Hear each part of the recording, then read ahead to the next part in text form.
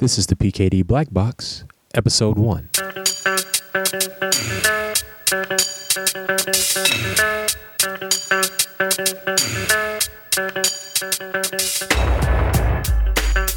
This episode of the PKD Black Box is brought to you by MyDigitalComics.com.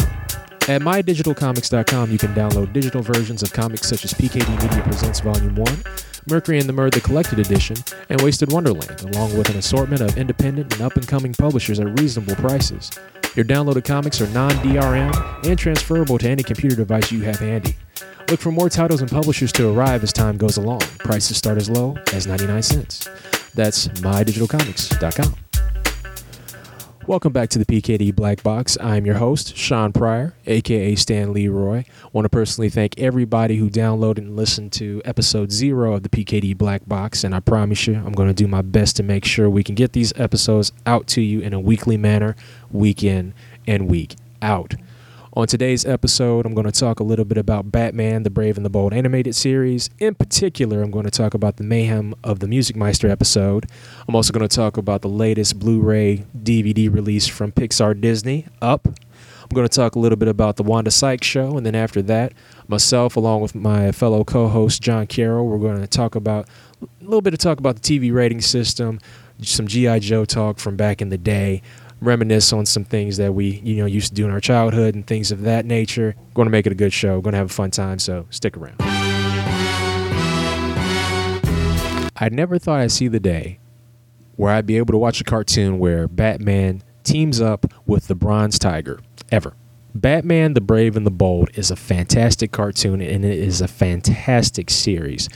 From its modern day campiness to the team ups with second and third tier, and sometimes even fourth tier DC superheroes, it's just a fun ride from beginning to end. With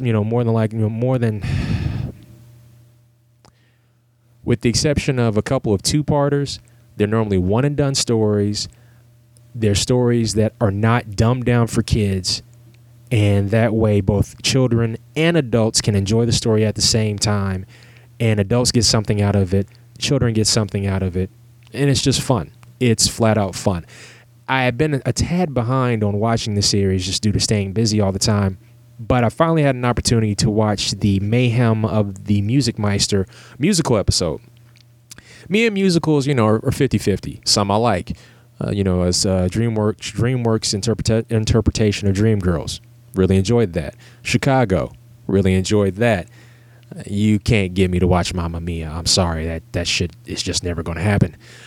Anyway, I watched this episode, Mayhem of the Meister, with Neil Patrick Harris, a.k.a. NPH, as the Meister, and I had my doubts. Episode was a blast. Flat out blast from beginning to end. 22-minute episode with 6 musical numbers.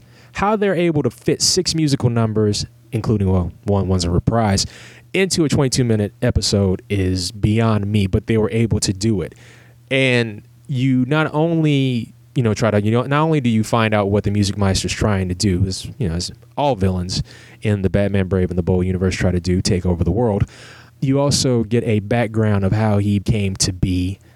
And the supporting cast in the episode, you get Green Arrow, Black Canary. You also get Aquaman and a slew of villains and heroes during the number Drives Us Bats in the episode, which is great. Also, there's a point where Black Canary and Batman are captured, and Black Canary, who is no longer under the Meister's spell at this time, is singing while they're essentially trapped and they're about to die. But Batman, as always, finds a way out, and he just stops and he's like, was the singing really necessary? Because Batman is always just serious and straight up. He's about business. And there's also this strange love triangle, square, whatever, octagon shape, whatever shape you want to use in this episode, where Black Canary has a thing for Batman, Green Arrow has a thing for Black Canary, Meister has a thing for Black Canary because Black Canary has this beautiful voice that can also more than likely help him achieve his goals of evil. Green Arrow tries to get with Black Canary. Black Canary's not hearing it, even during the songs and all this other stuff.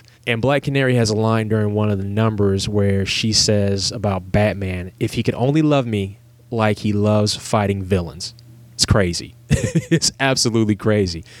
but I love it. Great episode. In the end, you know the good guys win. They always do. Batman just playing the straight guy through and through. Even he realizes that he has to sing a tune, but he does it using the Bat auto-tuning amplifier. So even Batman's got auto-tune up in the hizzy. It just ain't T-Pain. Batman's got auto-tune as well. So fun episode all around. And even when Batman is once again about business and tells Black Canary thanks but no thanks, musical number starts up again. Green Arrow shows up, starts singing with Black Canary, and they eventually hook up. Really, really cool. A lot of fun.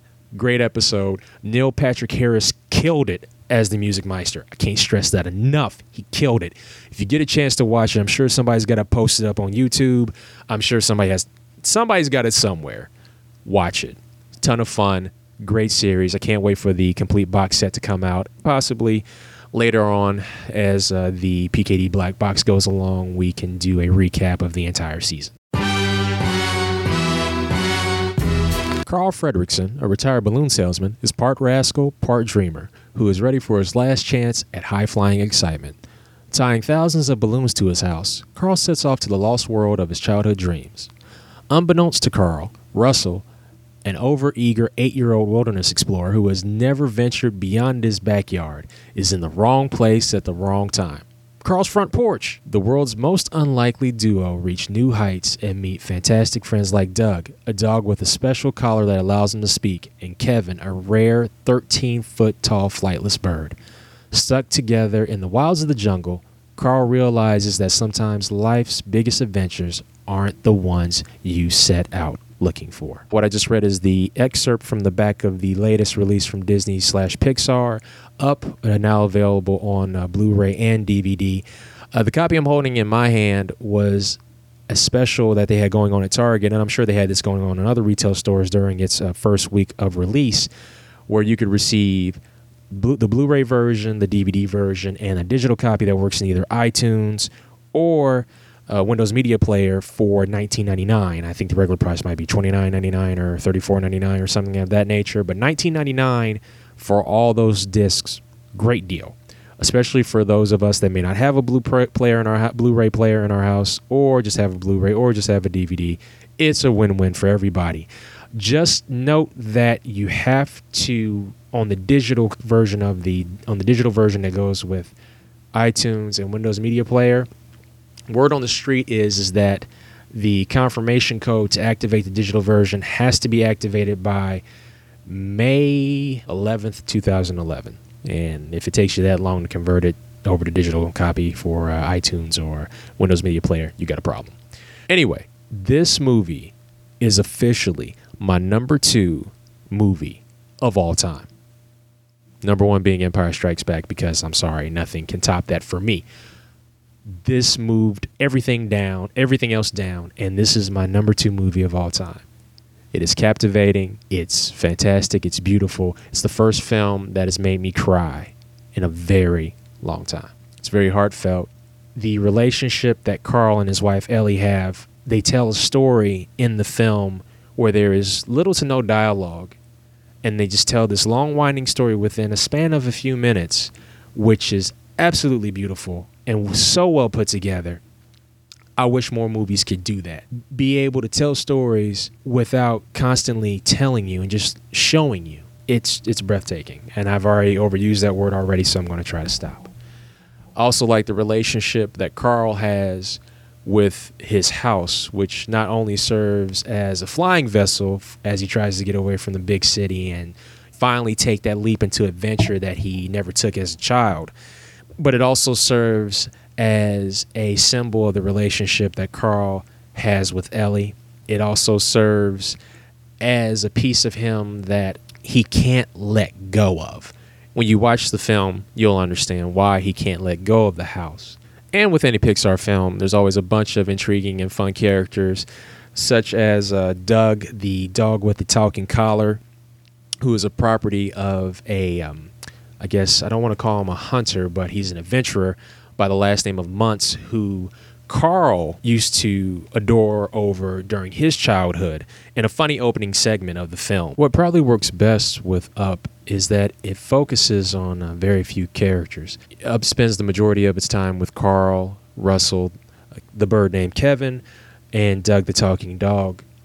It allows more characters to show up later on in the movie, such as the evil Charles Muntz and his slew of talking dogs and his hunt for the bird Kevin. The focus itself never strays from the main characters.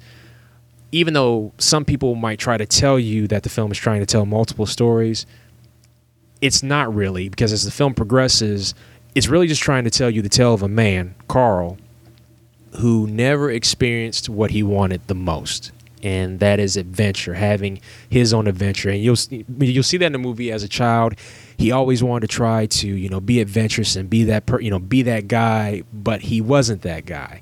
Ellie was very adventurous during her childhood, and then, like I said, I don't want to give anything away. You got to watch it.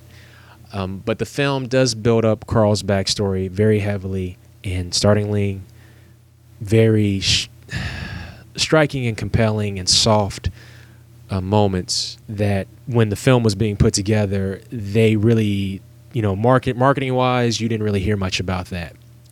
Because the only thing you get when you watch the original trailer for Up is that Carl is just a mean old man. But when you really watch the movie, the film spends time with developing him into this not emotional mess of a dude, but just a man who is just emotionally just all these pieces, and he's trying to piece himself back together so he can find out where he is.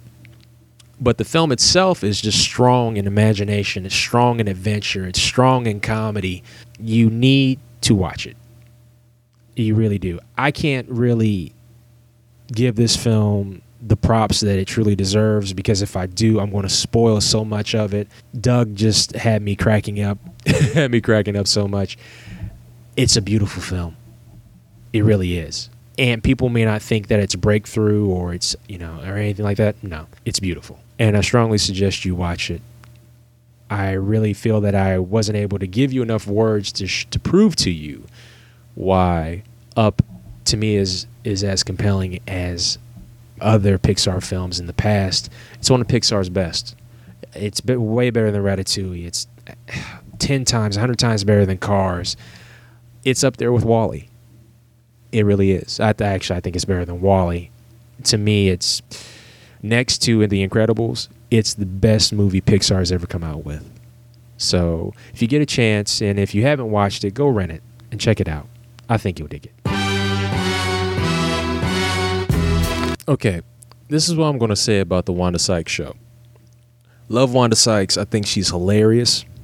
Fox, if you're going to give her a late night show on Saturdays, you got to give her some guests, okay? You got to give her some guests. I understand the whole thing with her telling jokes and monologues and stuff like that, like Jay Leno in the beginning of the show, making, political jokes and all that stuff. No, it's cool. I understand it. I get it. But there are a couple funny parts within the show where Sykes did a out of the studio sketch about buying environmentally sound sex toys and, making sex toys and stuff like that green, as it were. That was kind of funny. But after that segment, she does this Bill Maher type thing where she has a panel, and the panel from the premiere episode consisted of Mary Lynn Rajskub from 24, Daryl Chill Mitchell from the Fox television show Brothers, and Amazing Race host Phil Keegan. Now, two of those people from Fox, so pretty much they got them for free. The Amazing Race host, yeah, popular show, cool. But here's the deal. If you're going to do that type of thing, you got to bring some guests, especially when the same night the Wanda Sykes Show premiered, SNL had Taylor Swift, if memory serves me correctly. So I could watch Taylor Swift on SNL, and I'm sure the writers are going to be on point, especially with that whole Kanye incident and everything. Or I could watch this Wanda Sykes Show where Fox didn't really bring enough to the table. And, and yes, Wanda's humor in spots was toned down, and eventually it will pick back, and it will pick back up to the way Wanda normally does things. But if you're going to give her a show, you got to give her the crew and actual guests to make it work. I'm not saying that you got to spend money like TBS is spending for George Lopez's late night show, Lopez Tonight or Lopez Live. I'm not saying you got to spend that type of money, but you have to bring guests to the table to make the show better overall. I don't mind the out-of-studio sketches. You know, like I said, Wanda Sykes is funny when you let her do her thing, but you got to let her do her thing. Because if you don't, this show is going to tank hard. It's 100 times better than what they had on before, but it's still not enough. You got to let her do her thing. And if you're going to do these, segments with panel of guests like, like Bill Maher, I cannot say Bill Maher. There we go. Like Bill Maher or Chelsea Handler. If you're going to do that, get her some guests. All right. I want this show to succeed. I want it to do well. Right now, it's not cutting it for me. I'm going to watch this. I'm going to watch the second episode, probably tomorrow. I got it on DVR somewhere, and I'm hoping it's a lot better. But Wanda Sykes is talented. Wanda Sykes is funny. You knew that going into giving her a show. So let her be funny and give her what she needs to make the show successful. If not, it'll be off in 4 weeks. And for the rest of the show, myself along with fellow co-host Jon Carroll, we're just going to sit back and reminisce and talk about the good old times and talk about some G.I. Joe toys from our childhood and take you back to the arcade for a minute and, just reminisce on all types of stuff. So enjoy the talk. I hope you enjoy it. It's off the cuff. This is the part of the show where some weeks Jon and I just talk. And it's real comforting for me, and it gives me peace of mind sometimes when life gets real stressful. So I want you to enjoy it, and I hope you do. Do you watch Stargate? I have watched Stargate. You know what, man? I haven't watched Stargate probably since its conception. Yeah. Well, the new one they got out, Stargate Universe, a.k.a. Stargate Voyager, a.k.a. Stargate Battlestar Galactica. Oh, it's not as good, though. It's Stargate. Trust me, it's Voyager. It's like the bastard stepchild. But they had really gratuitous sex scene between two soldiers, and male and female. I just want to make sure that that's out there. It's male and female, not male-male, because it's between two soldiers. I wanted to get that clarification there. In a storage locker before they get the attack that leads to the usual crap of them being sent off to this weird side of the galaxy. Mm-hmm. And somebody wrote in on TVSquad.com, they said, I was watching this with my 15-year-old, and it's completely gratuitous, didn't need to be there. I can't believe this. We're having to see the sex scene and all that. And my wife looked at me and when she was reading the comments and said, okay, they're complaining about a sex scene where they didn't show anything other than basically obvious if you're watching two people going at it, but no breast, nipple, nothing like that. Yet they don't complain a single bit about the people getting blown up, shot, destroyed, all the other stuff. Hypocrisy, you gotta love it. Oh yeah, well, but that's the way it's always been, though, man. That's the way it's always. It's been like that for a long time. Remember, Western culture. The way it works is there's nothing wrong with violence, but American culture. Let's be honest, American culture, not Western culture. Okay, all right. No, if you're gonna take Western, you got to take Europe in there, and Europe's like, watch the violence. We don't give a crap in the language, but we don't give a crap about the sexual stuff. All right, fair enough. There's not, and for American television, there's nothing wrong with, for its standards, there's nothing wrong with violence, but there's always going to be a problem with sex because it's difficult for some people to talk about that stuff. And I think, me personally, that's something that shouldn't be difficult to talk about. You should be able to talk about anybody about sex, period.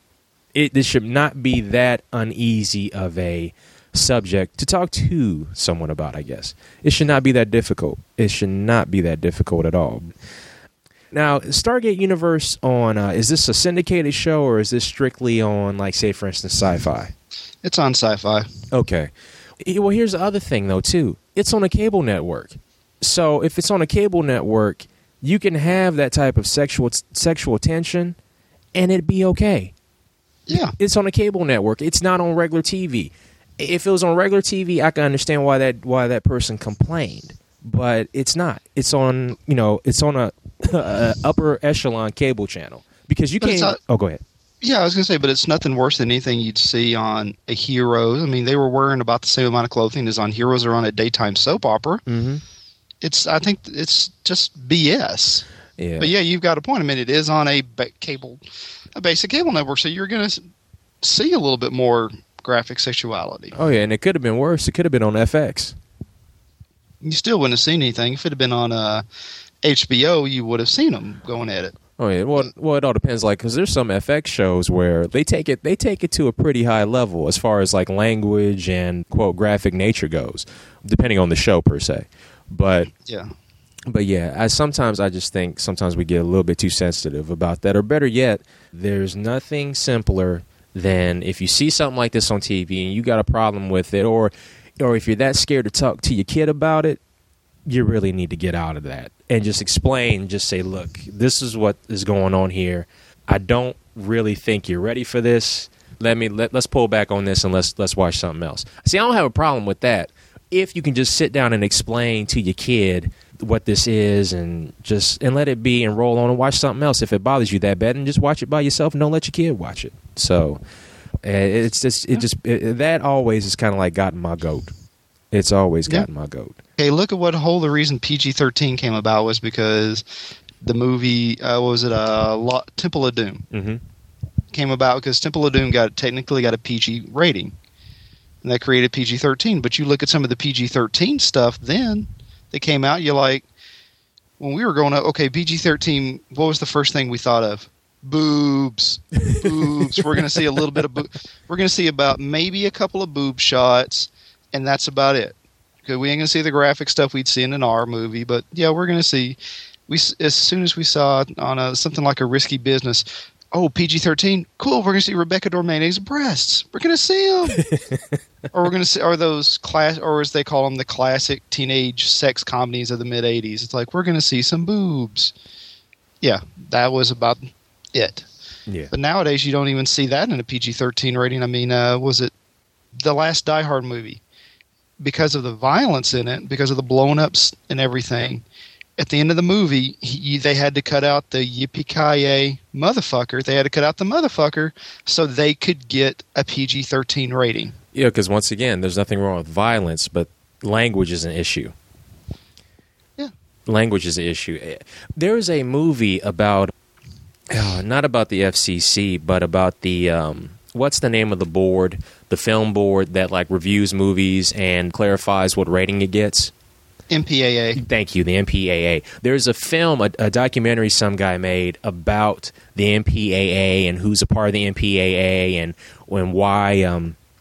why these films get these ratings. It's actually pretty good. I haven't watched it in a while. Shoot, I'm trying to remember what the name of that movie is. Yeah. But is it Clerks? When it first came out, it got an NC-17 rating for language. Admittedly, I can understand that because there's a hell of a lot of cussing, but is there any violence? No. Even if you put in the original ending, spoiler alert, in the original ending of Clerks, wasn't Dante supposed to be shot? Yeah. They took that out. So yeah. I mean, language and sex, that's real sensitive stuff with people, man. I just don't understand. I don't understand why it's easy for us to accept violence. And like, I have no issue. First off, let me say I have no issue with violence. I was raised in the what I like to call the free animation period, where the soccer mom restrictions were lifted and cartoon characters could punch other cartoon characters. Like with G.I. Joe. G.I. Joe's a perfect example. Duke could punch Cobra Commander as many times as he wanted to, but if a plane got shot out of the sky, you see a parachute. Oh yeah. On the Cobra Fang, you're like, where the hell did they put that? Where the hell did that come in? Yeah, oh yeah. And where could they put a parachute in a trouble bubble? Yeah, or my favorite was on the hang glider. I swear to God, on the hang glider, I saw somebody with a parachute, and I just remember watching it a couple years ago, going, "What?" Because you're wondering with the Fang, it's going okay when they're sitting in the Fang and the trouble bubble. I mean, half the time they're not even strapped in. Mm-hmm. Where today they'd be strapped in, and you're like, "What?" Oh yeah, and it's so funny to watch those because they're on the motorcycles and everything, not wearing helmets. But if you watch a single kid show today, the first thing, all of a sudden, magically, everybody gets locked in with seatbelts, and you're like, "Where the hell did those come from?" Oh yeah, no doubt. Is that from the same place where the people on Highlander hide their swords in those cloaks? It's like, is it just some kind of magic Tesseract dimension? It's ridiculous, man. I just remember there's an episode of G.I. Joe where they shot at a HISS tank, and the HISS tank kind of like turned to the side, stopped. The Cobra Trooper was able to hop out the tank, run down the street, and then the tank exploded. And that stuff used to crack me up to no end. I remember when Joe first aired, it was like a five night event, and this was before, you only had 3 networks back then. It was ABC, it's like ABC, CBS, NBC. That's it. But you had a lot of local stations that ran their own programming. And we had 2 of them down here in Memphis, yeah. Mm-hmm. And I guess, I guess that channel would now be a Fox affiliate now. But way back in the early 80s, they did their own thing, and they got G.I. Joe. And I was so excited. Transformers was always right after it. Oh, yeah. Now with us, though, we didn't get Transformers until a little bit later, and it premiered on that same affiliate on a Saturday morning at like 8 o'clock. And we watched like those episodes on a weekly basis, but the Joe thing was like 5 straight nights. Yep, and that's how ours was. And I watched it with my dad, because my dad was in the military. And as soon as he saw the first parachute, I heard him under his breath. He's like, "Oh, this is some bullshit." And I just I covered my mouth. I just started giggling because I didn't want him to hear me laughing at him. But we watched it. One thing that always cracked me up. And now they're really starting to make it definitive. But up until then, the first time I heard Destro, I thought Destro was a black dude. Yeah, so did I.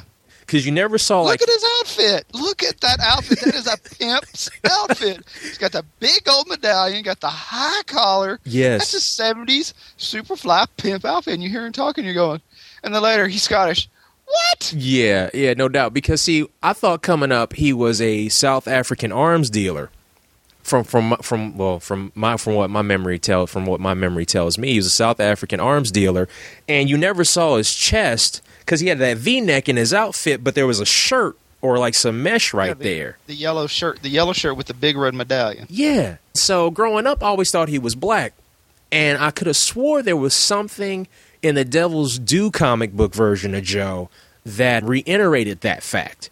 I have to find those issues again because I haven't read them in forever. They're trying to say, okay, no, this is official. He's Scottish. This is a white dude. And that's it. And I'm like, it's cool, whatever. It just makes me laugh because either this is a brother or this is Michael McDonald in an outfit. It's one of the two. It's one of the two. Somebody tell me what in the world is going on. No, well, Devil's Due is also the ones who brought in his son. And brought him in and put him as a Destro with the whole legacy and stuff. And wasn't his son black? Yes. See, and just for clarification for all y'all listening, Baroness was not the dad, was not the mama. To be honest, he had a way beforehand. Okay. Yeah. So the kid was black. So obviously it was. So when he was down in South Africa dealing arms, he decided to Mm-hmm. So it could. I mean, the kid was probably mixed, but Oh yeah. See, they ain't fooling me, man. They are not fooling me. I'm telling you.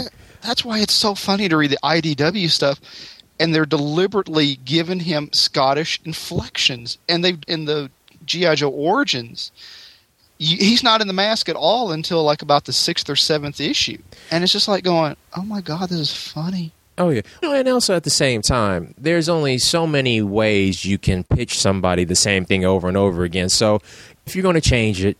It's not my call. I don't own the property. You can do whatever you want to do with it. And if for them to sell it that way, to have it somewhat coincide with the film, even though the Joe books are separate from movie continuity per se, still, this is their new way to pitch it. This is how they're going to ship it to you because they've already, all these other stories have already been told before. So how can we tell you the same thing again, but tell it to you differently? You know what I mean? Yeah, I liked where DDP went with the G.I. Joe franchise because they were building it on the history of the Joe from the 80s comics, the stuff that we read as a kid, and then the stuff that when Image reintroduced it back in the late 90s, and they had a continuing storyline of it. Yes, IDW did a good thing, and they're like, okay, we're going to completely reboot this because, let's be honest, a lot of these characters should be in their 50s. Yeah. Plus, they did something very controversial. Spoiler alert, they killed off Lady J in a very violent way. Now, was this in the DDP book? Yeah, it was in the DDP. It was early on. It was either early on in the DDP run or very late in the Image run. Okay. Because Image took it over, and then DDP bought the license. No. See, actually, no. It was like this. DDP always had the Joe book. Image was just publishing the book. So it's just sub-publishing before they went. Okay. That's one of the downsides. I mean, I don't have the history of comics as a lot of people do because, I mean, I didn't get into this. I didn't really get into it until about 6 or so years ago. I mean, I read them very sporadically as a young kid. When I was like around 8 or 9, I read some G.I. Joe and Transformers. Although I still remember one of the last G.I. Joe comic I read was the infamous one where basically they decided to kill off a whole bunch of characters at one time. Cobra guy decided, you know what, I think I'm just going to take these prisoners we've captured and I'm just going to machine gun them. That was the issue where Doc got killed. That was the first Joe book because I was reading Joe from like issue 1 past the silent issue, and because I still have my copy of the silent issue, it's all tattered up because I read it so many times. Up until I'll probably say about a few issues afterwards, and then I couldn't find it in my neighborhood for a while until we got a comic book shop. Sporadically, I would go to a couple of like Walden books scattered all over Middletown, Ohio, and there was one in a shopping center. And I walked in, I looked, I was trying to find the comic books. They had them on that metal spindle rack, and there was a copy of that issue that you're talking about. And I hadn't read Joe in a while. I just started like peering through pages, and I saw the page where Doc got killed. Now, once again, I think I was channeling my dad because I was all the way in the back of Walden books, and I know everybody up front heard me. And I saw this, and I threw the book on the ground. I was like, "Oh, this is some bullshit." I turned up and I looked up and I'm like, oh, I'm in trouble. Because my mom was in the store. She was in the store with me. So they killed the other Black Joe. Come on, Mom. Because there were like 3 at the time. Roadblock, Doc, and Stalker. Such fun times. That's what always... A friend of mine who was... he's what could be termed as a slightly black militant who was in the military at the time said, you know why G.I. Joe cannot be anywhere near accurate? And I was like, why? I was like, because the military they're showing is primarily white, especially with all the enlisted men. It's like, no, this is the U.S. Army. The U.S. Army is not primarily white. It is black, very heavily, especially in the enlisted ranks. I don't know how we tailed from rating systems to his tanks to the death of Doc and G.I. Joe, but It was the whole thing about violence and all that, but... Oh, no, good point. Yeah. No, I found that movie, though. The movie was called... The Master Vice? No, not the Master Vice. No. Actually, I'm going to buy that box set, though. The Complete Joe box set. Yeah. That's supposed to be available through Amazon. But that movie about the MPAA is called This Film Is Not Yet Rated. Oh, yeah. I remember that. Yeah. That's why... Oh, I know some guys who hated Jack Valenti for years because he was in charge of that board, and it's like, okay. Yeah. Oh, when they had the toys out the retro toys? Yeah. They had the Mass Device in a box set along with an episode of the Mass Device. So you had to buy 5 toys to get the Mass Device and you could get the episodes. Yeah, and it had some of the Joes in it too, right? Yeah, it was a retro toys. Oh, yeah. That's nice. See, that's nice. See, I don't nearly buy the toys like I used to. I mean, basically, as adults, we take some of our money and we try to go back and get the things we couldn't get as kids. And end up paying end up paying how much for them? Yeah, no doubt. Now, see, that's the whole thing. I won't take it that far. Now, like when the 25th anniversary Joe set came out, the nice thing about it was, I mean, I liked a lot of those, and I wish they would have kept making them.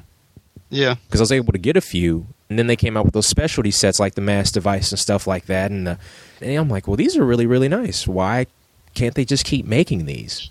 But with Hasbro, it conflicts with the movie toys, and they're also putting out new figures through the movie toy line, the folks that weren't even in the movie, like Barbecue and all these other ones, and I'm like, oh. The most completely useless G.I. Joe character of all time. And trust me, I had a Barbecue. I liked Barbecue, but he was useless. I'm the G.I. Joe firefighter. with a flamethrower, no less, and an axe. And the most disgustingly stereotypical accent I could ever hear. Yeah, I agree with you on the toys because, but the problem also is with that toy is that it's going to be aimed at adults, and the adults aren't going to be buying it out of Target as big as we wanted.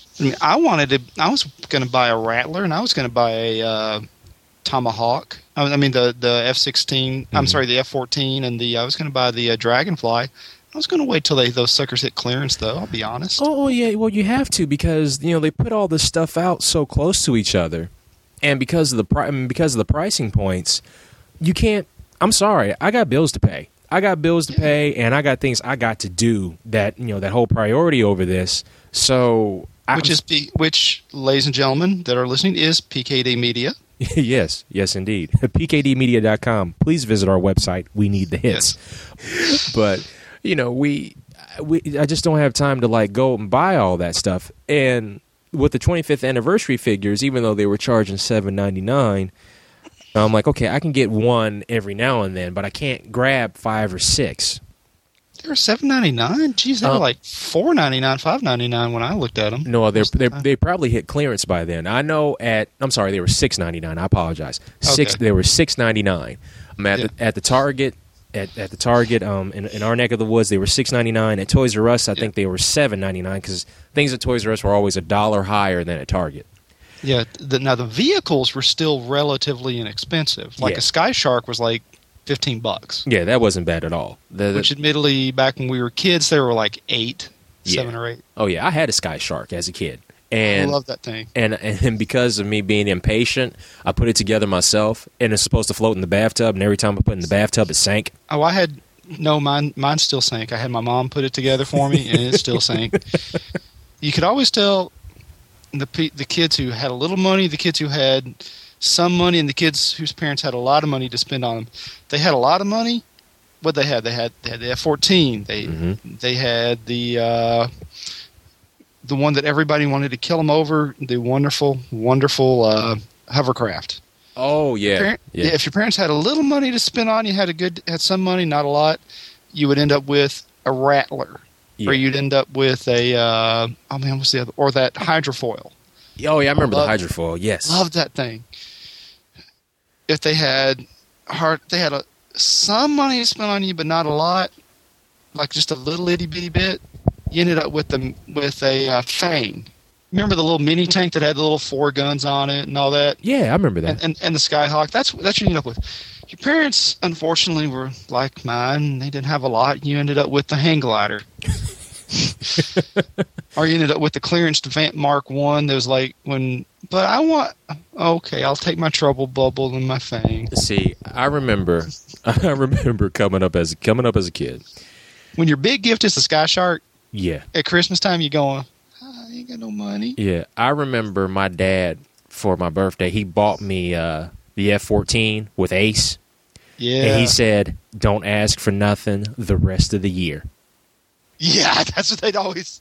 And when my dad said it, he meant it. And I was like, oh, okay.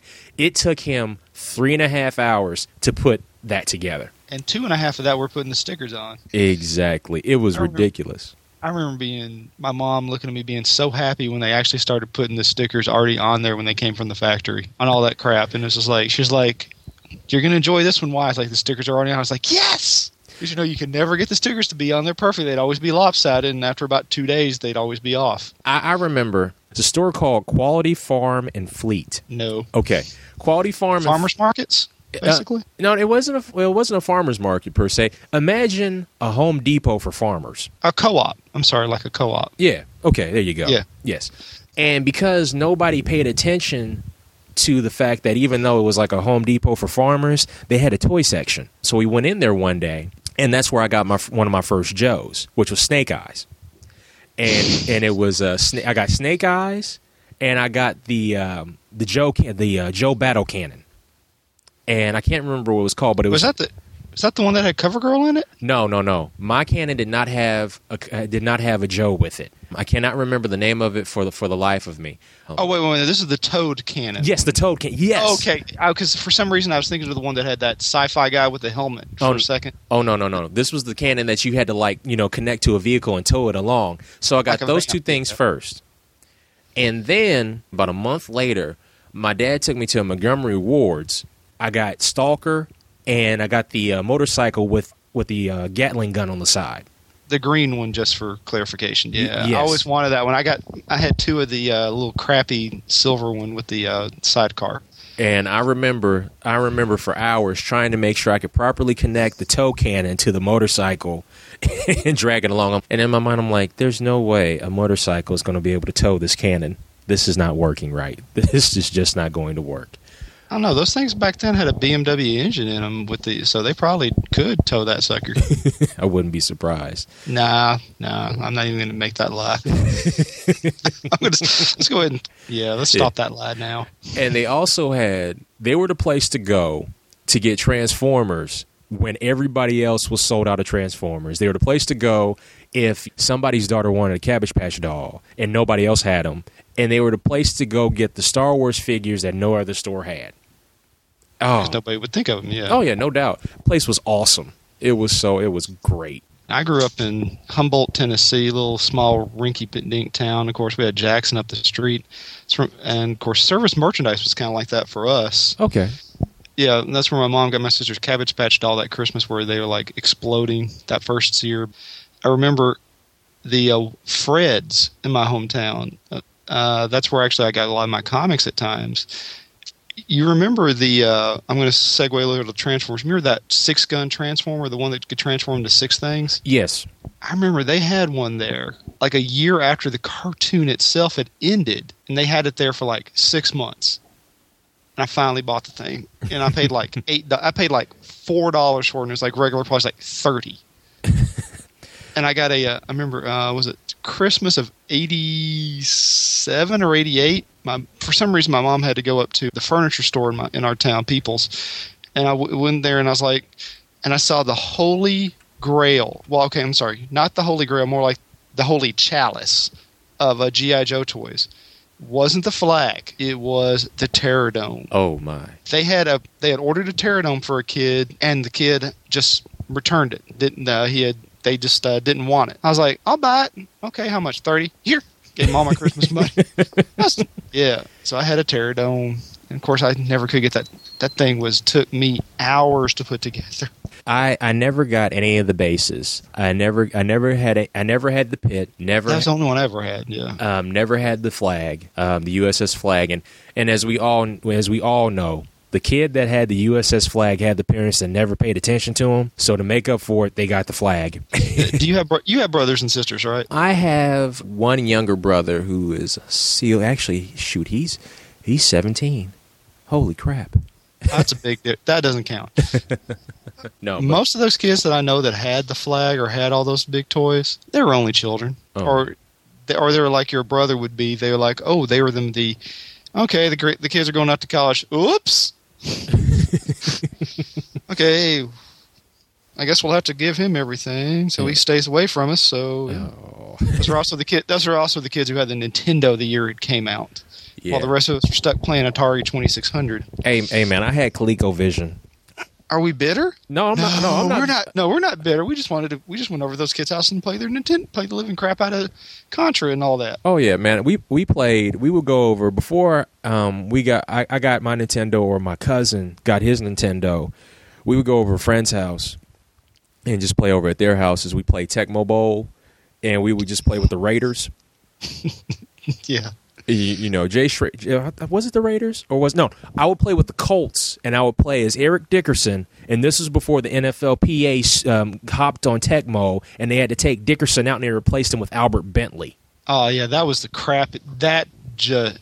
I don't even want to go into why that made the Tecmo Super Bowl suck. You didn't like Tecmo Super Bowl? Oh, I love Super Bowl, except for the fact that the Colts were by far the worst team in that game by a long stretch. Oh, no. I tell you what made me mad. When I would play as the Eagles, and it didn't say Randall Cunningham, it said QB Eagles, fastest quarterback in the game. Oh, man. That's because Randall had opted out of the NFLPA license agreement. That's why all those NBA Live games didn't have Charles, and Shaq went for a little while and didn't have Michael. Oh, I did not know that. Yeah, if you opt out, you can. And if you notice, Barry Bonds was not in any MLB games for a long time because they opted out of the MLB PA license agreements.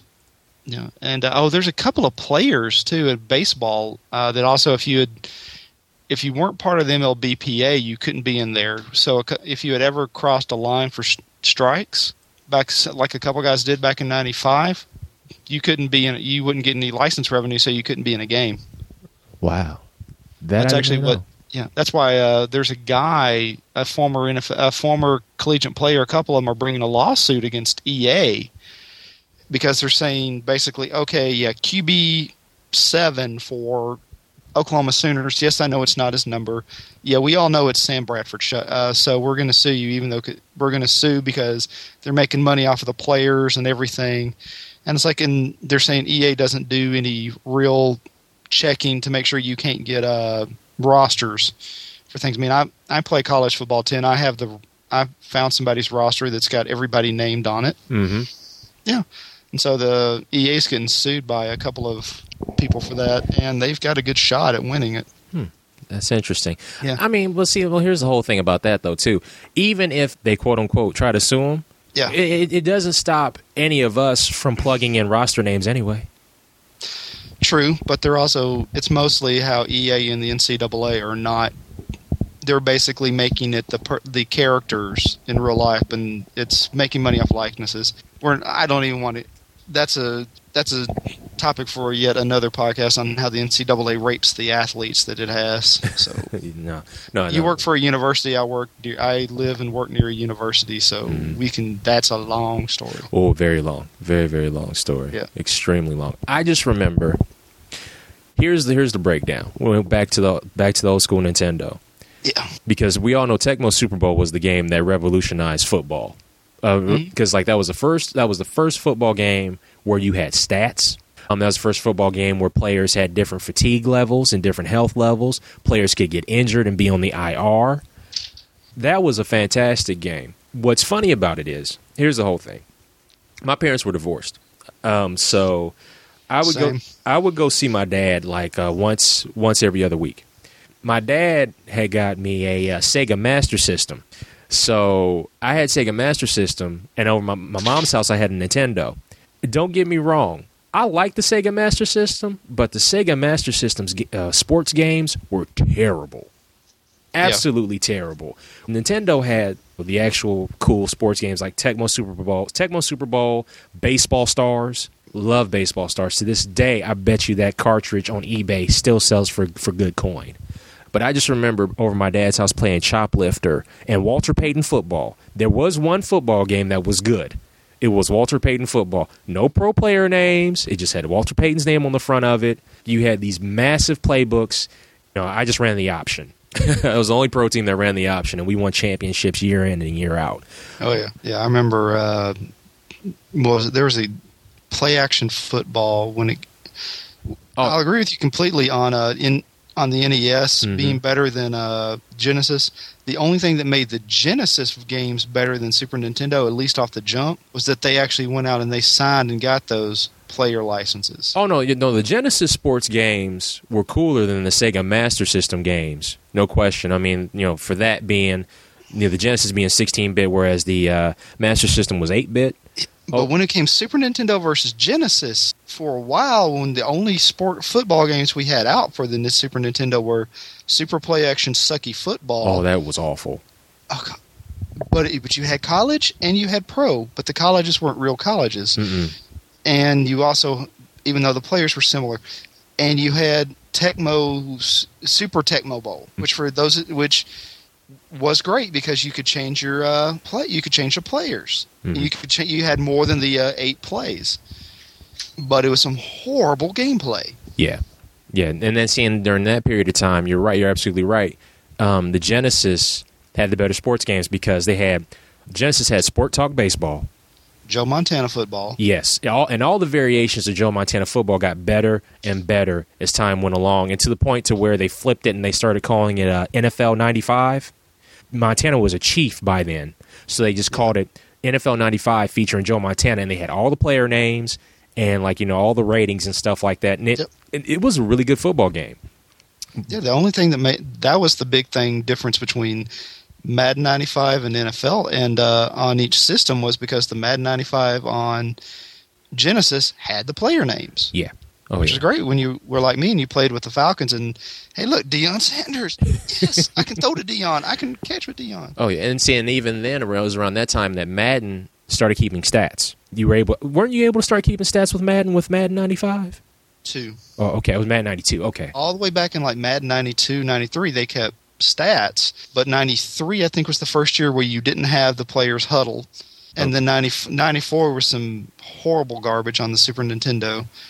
I mean, put it in perspective, that was one of the first years they had all the historic teams and everything. But this could tell you how much of a garbage and easy that game was. I used to play it on all Madden level using the 89 Niners. I was playing an all-time tournament. I was playing the whatever the center fielder, whatever the free safety for the Vikings in the 70s. I threw like 8 interceptions to him in that game, and I still won 21-12. In a 5-minute quarter game, it's like any game where you can throw 8 interceptions and still win, some garbage. Yeah, that is garbage. That is hot garbage.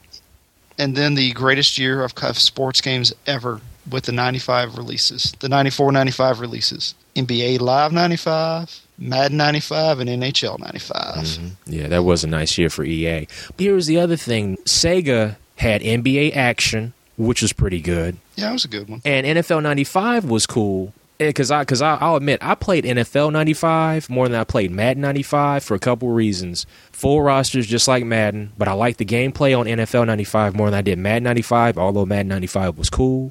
I had the version of NFL 95 where players could smack talk. That does make a difference. Because you could push a button and like players would be like, "You suck," or they would just start talking. They would start talking garbage, and I'm like, "This is off the chain." But then parent groups said that that's not nice and it's not polite, and that teaches kids bad manners and bad sportsmanship. So they took that version off the market, and then they just took that feature off completely. I still wish I had that game to this day. But I'm sure probably somebody has an emulator for it by now. Oh, that game was so much fun. And see, that was also during a period of time. I like the fact that you could have like up to 4, 5, maybe even 6 companies make a sports game using either both the NFL license and the NFLPA license, or one or the other. Half were bad, half were good, half were great. Half were just crappy, shitty games, and the other half were great. And I like that because it kept competition. It kept that competitive rate going between companies. And because you could always tell the games that were crappy, the people that just said, you know what, we got this licensing. We know we can get X amount of sales. This game sucks, but we're going to make X amount of dollars off of it. And those went away quickly because people stopped buying them after the first wave. Yeah. Those games tended to be one of either two types. They either tended to be really arcade-oriented, in which case you could score, do a ton of crap with it, or the gameplay was so hard you were like, can I score? Please? Yes. Please, Can I score?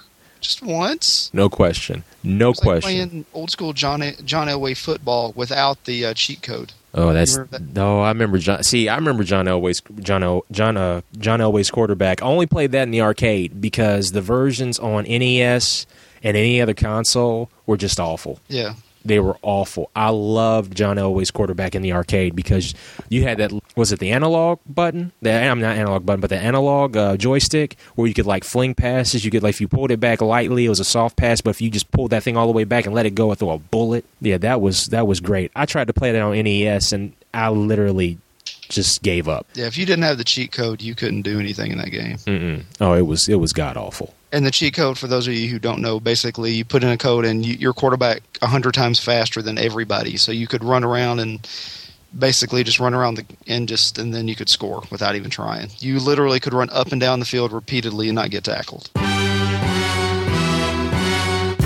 I miss having or seeing the arcade areas in like stores like Sears. We had them in JCPenney. Because we had when the Dayton Mall was prominent in Dayton, Ohio. There was a separate arcade, and then the JCPenney in the 80s, they had their own arcade too. Now, granted, let's be completely real. I mean, the gameplay and graphics play on home consoles nowadays is just sick. It's ridiculous. So why would a kid want to spend money at an arcade when they can do the same thing at home? Yeah. But there's something about that arcade feel, for our generation that not only is nostalgic, but it's just something that we grew up on and we were just accustomed to. So I don't think our generation could ever get tired of it. I mean, that's why Dave & Buster's does so well. It may not have all the consoles that it should have, in my opinion, but it still does well to this day. Well, then again, how many different versions of Silent Scope can you really have? Yeah.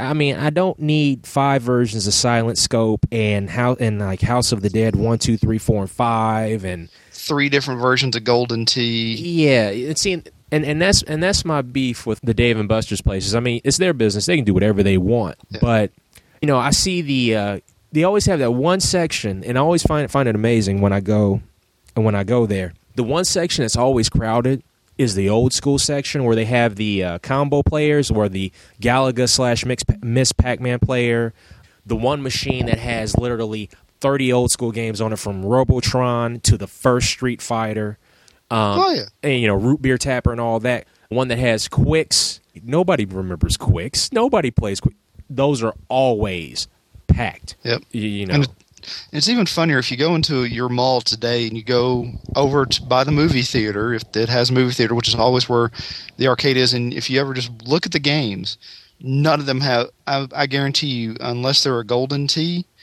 none of them will have a manufacturer date later than like 99 or 2000. Oh, yeah. Yeah. I mean, the manufacturers aren't putting them out for a reason. They don't make money off of them, but... And if you notice, back when we were kids, back in the and why do I feel like we're stuck in Too Old to Grow Up spinoff here, and not a podcast for PKD Media. You always had 2 kind of arcades in your mall. You had the one that was the separate one that was its own big, huge, loud one, and then you always had the one that was attached to another store.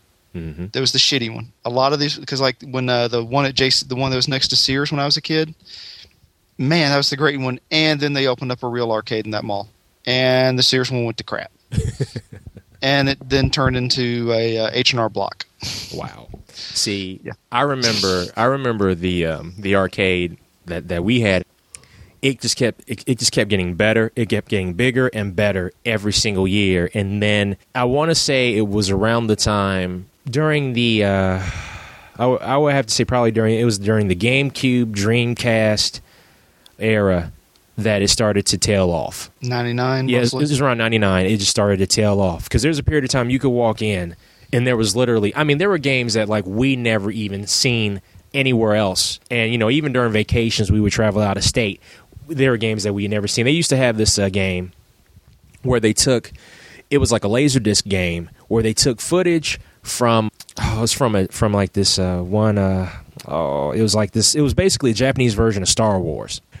Yeah, because I have a bootleg copy of it on DVD because you can't find it anywhere. And they took the fight scenes of the spaceships flying, and literally you were in this cockpit and you were shooting at the ships, and like the cockpit would spin around on an entire 360. I never saw that game anywhere else but there. This was during a period of time where Sega had a bunch of either shoot-'em-up games or games where you had to hop in the cockpit, and it was like a 360 game and 360-degree game, and like literally the cockpit would spin 360 degrees, and the game would be like, huge. They had a ton of those games during that period of time. Plenty of those. Atari made a minor comeback with Splatterhouse. Taito was big at that time, too. They had their Superman game where you could play as Superman Red or Superman Blue, and you didn't really do much of anything in that game except punch people and fly, but I couldn't stop playing it because it said Superman. That was the first time I played the regular Tecmo Bowl. Was in the arcade because it was that big 2-screen. I mean, it took 2 screens to put it together, and all the players were real huge. And in order to break a tackle, you had to like constantly move the joystick back and forth. You could shake them off. Oh yeah, you had to do the little fight to get them off, and then you could break that tackle and then go. Yeah. Yeah. We have done a lot of reminiscing. I feel like we. This almost might be syndicated to grow up now. Oh, yeah. They're going to kill us. I know. They're going to kill us. I just want to have one last thing, and I'm going to ask you about this. Did you watch the WNBA playoffs last night, the final game? I caught the part where, was it Taurasi? She was giving giving the championship speech. Oh, so you actually you watched more than I did then? Oh, see, we missed the. I didn't even know the game was on, and like wife and I were flipping through channels because we were playing Xbox last night. And we're like, oh, they won. I didn't even know the playoffs even started. I just remember looking and going, hey, WNBA, I guess it's the playoff. I guess it's their championship or playoffs because it's getting awful late in the year. Which that league only exists because David Stern needs a tax write-off. Oh, see, here's my thing. I enjoy women's college basketball. I really do. I enjoy it. Sometimes I enjoy it more than men's college basketball. But do you go to games?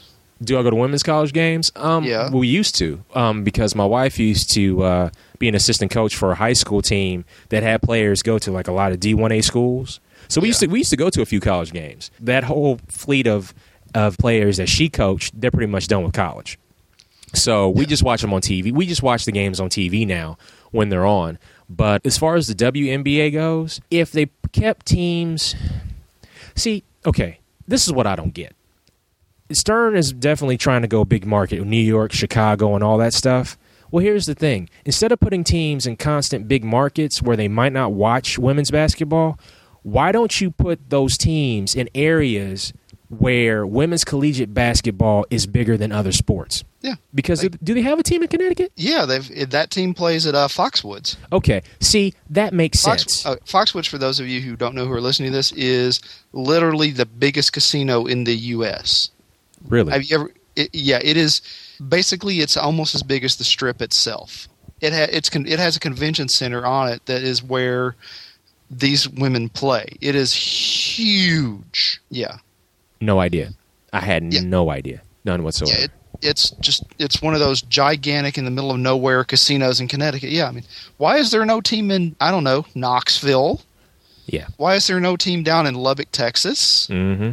They've got the teams in Houston, but yeah. Oh no, or better yet, a team in Oklahoma. Women's collegiate basketball in Oklahoma is a big deal. Yeah. See, that's what I don't get. I would put teams where people love and adore women's basketball. Otherwise, there's no purpose. None whatsoever. Well, the main reason he did it was because basically I think it was because it gave the team owners and the arena people a cheap something they could do in the middle of the summer, and it also gave them I think he probably negotiated lower rates for the regular season for the basketball teams. No. It's like, hey, look, you do the WNBA, we'll give you dates in the summer, you give us a lower rate during the fall. Yeah, no, that makes perfect sense. It makes absolutely perfect sense. There's something about it that just doesn't sit right with me. I mean, I understand the short season. That's absolutely fine. That's cool. And no issues with that. But it needs to be in different areas. It's not like the World Football League that came out in the late 80s, early 90s. It's not like the XFL. That's football. It's a whole different beast. It's a whole different game. You could put teams pretty much anywhere. Speaking of football, did you watch the UFL premiere? I watched the last couple of minutes of it and watched Jim Fossil not know how to coach again. I watched the second quarter on the UFL website because we don't have verses in our neighborhood. Yeah.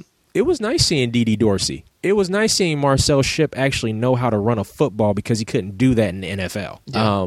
I got to see local Kentucky favorite Shane Boyd throw some footballs. I like it. I hope it continues to grow. I hope they change up them uniforms. I do not like the uniforms. That was some garbage. Yeah, the uniforms are terrible. But I know like this year they only have 4 teams, and next year they're expanding to 6. The year after that, though, here's the deal.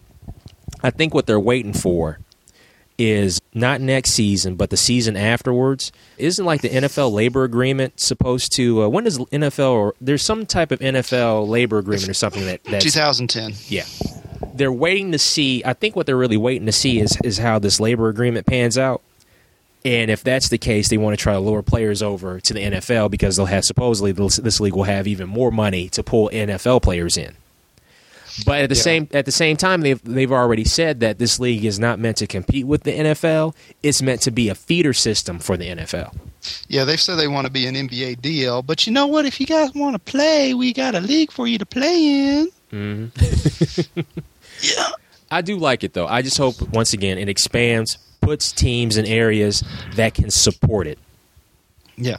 You know, so. I mean, you're one, but you know what? You're one of the very few people I know that say they like it because it's more fundamentally sound and everything with women's basketball and it's good and everything, and then actually goes to games or actually watches the regular season games. Because I know people who say that they're fans of women's, that they like women's basketball better because it's more fundamentally sound and all this, but they don't watch it. Oh yeah. They don't support it. They don't do anything, and it's like, shut up. You say that, but it's not true. Oh no, dude! I'm for real. If it wasn't for my wife, I would have never watched any women's basketball and any at all. And I started watching. I'm like, this is actually pretty good. I couldn't knock it. I could not knock it at all. So I'm like, yeah, this is good. I'm not going to knock it anymore. So yeah, and stuff like that. It's got to put my money where my mouth is. Yeah, I don't knock it because I don't watch it. I mean, it's not my thing. Right. I like it when I'm watching basketball. I like a little more explosion in my game. Mm-hmm. Oh no doubt. I feel you. And like I said, it's nothing against men's collegiate basketball. It's nothing against the NBA because I still watch that. But basketball on a whole, I don't watch near enough as compared to the NFL. Well, I mean, it's kind of like the people who say that they love fundamental basketball, but they won't watch an America East men's basketball game on. Or a Patriot League basketball game when it's on like a Sunday or whatever. It's like, no, you don't. You like the big names and everything. Shut your mouth. You don't really mean what you say. Exactly. And that concludes this week's episode of the PKD Black Box. Make sure you come back next week where myself and Donnie Salvo will be talking about some of our favorite comics from our childhood.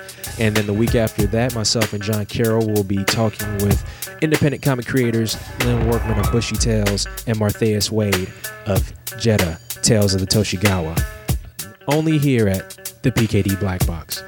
Once again, the PKD Black Box has been brought to you today by MyDigitalComics.com. You can get some of your favorite PKD media comic books on the digital tip at MyDigitalComics.com. Downloadable PDFs, non-DRM, you can transfer them to any computer. You can get PKD Media Presents, Volume 1, Mercury and the Murd. You can get Wasted Wonderland. And there are also additional comics from other independent publishers with a growing catalog on a weekly basis. MyDigitalComics.com. Check them out. Until then, I will see you next week. Also know you can go to pkdmedia.com, read many of our comics for free. You can also check out our forum boards if you go to pkdmedia.com. You can see our episode list for the Black Box at pkdmedia.com.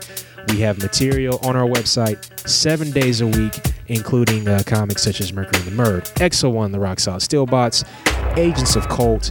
We also have the PKD Media Spotlight, shining the light on independent artists, independent writers, comics, podcasts, and we also have the original The Gang from the Store, an original webcomic created by Luke Foster of Moon Freight 3 fame.